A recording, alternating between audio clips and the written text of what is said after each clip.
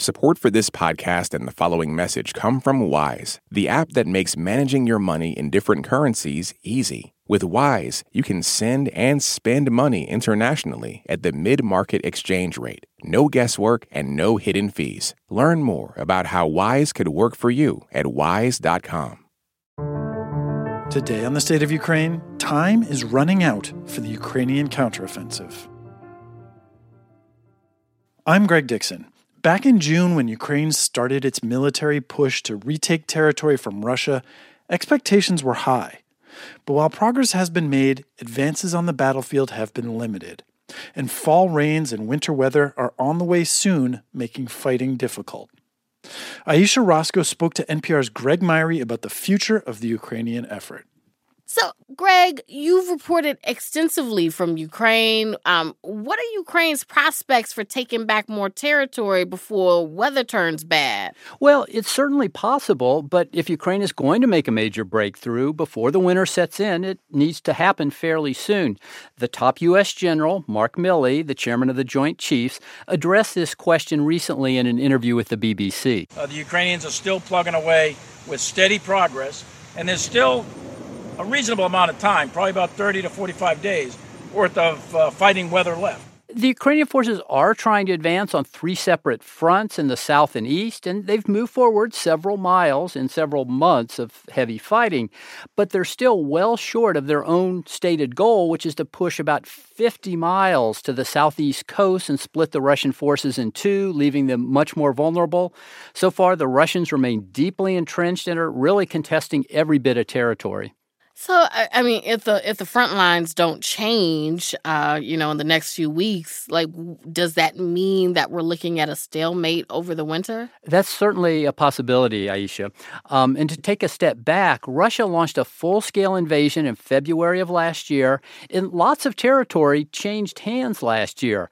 But since the beginning of this year, very little territory has changed hands. So it does raise the question of what comes next or even how the war might end.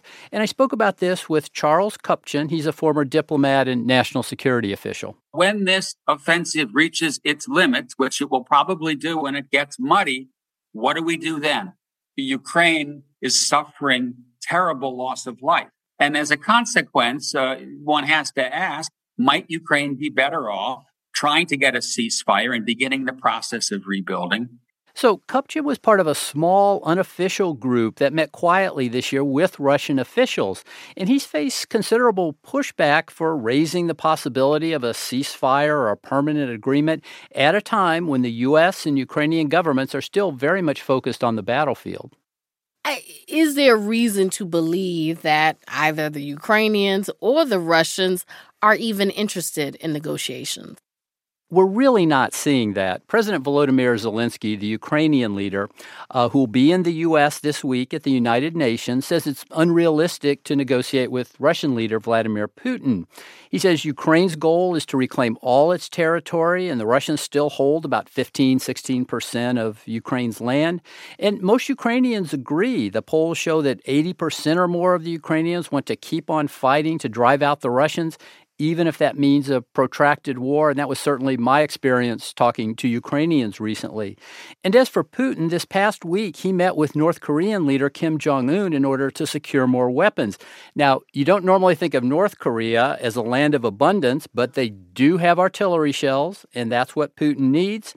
He seems to believe he can outlast Ukraine and that the U.S. and Europe will tire of supporting Ukraine and that the war will sort of eventually break in his favor. We've been talking about fighting on the front lines, but what else are you keeping an eye on?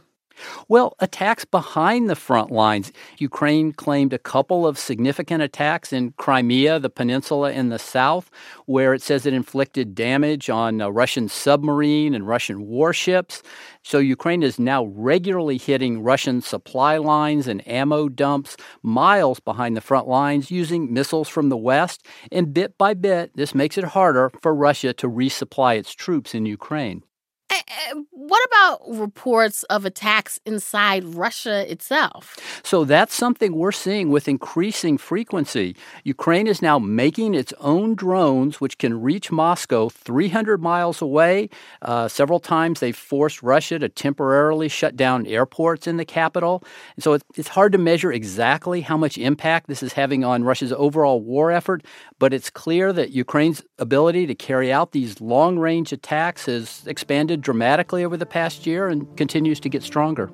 That's NPR's Greg Myrie. Greg, thank you so much. Sure thing, Aisha. Thanks for listening to The State of Ukraine from NPR News. We'll see you again soon. This message comes from Schwab.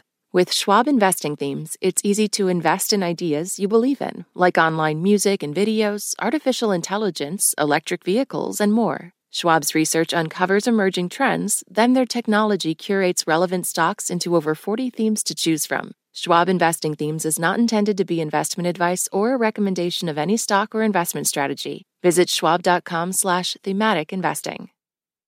Support for this podcast and the following message come from Macmillan Audio. One of the most thought-provoking books about the Middle East, Thomas L. Friedman's From Beirut to Jerusalem, is now available as an unabridged audiobook featuring a new preface read by the author. Find it wherever audiobooks are sold.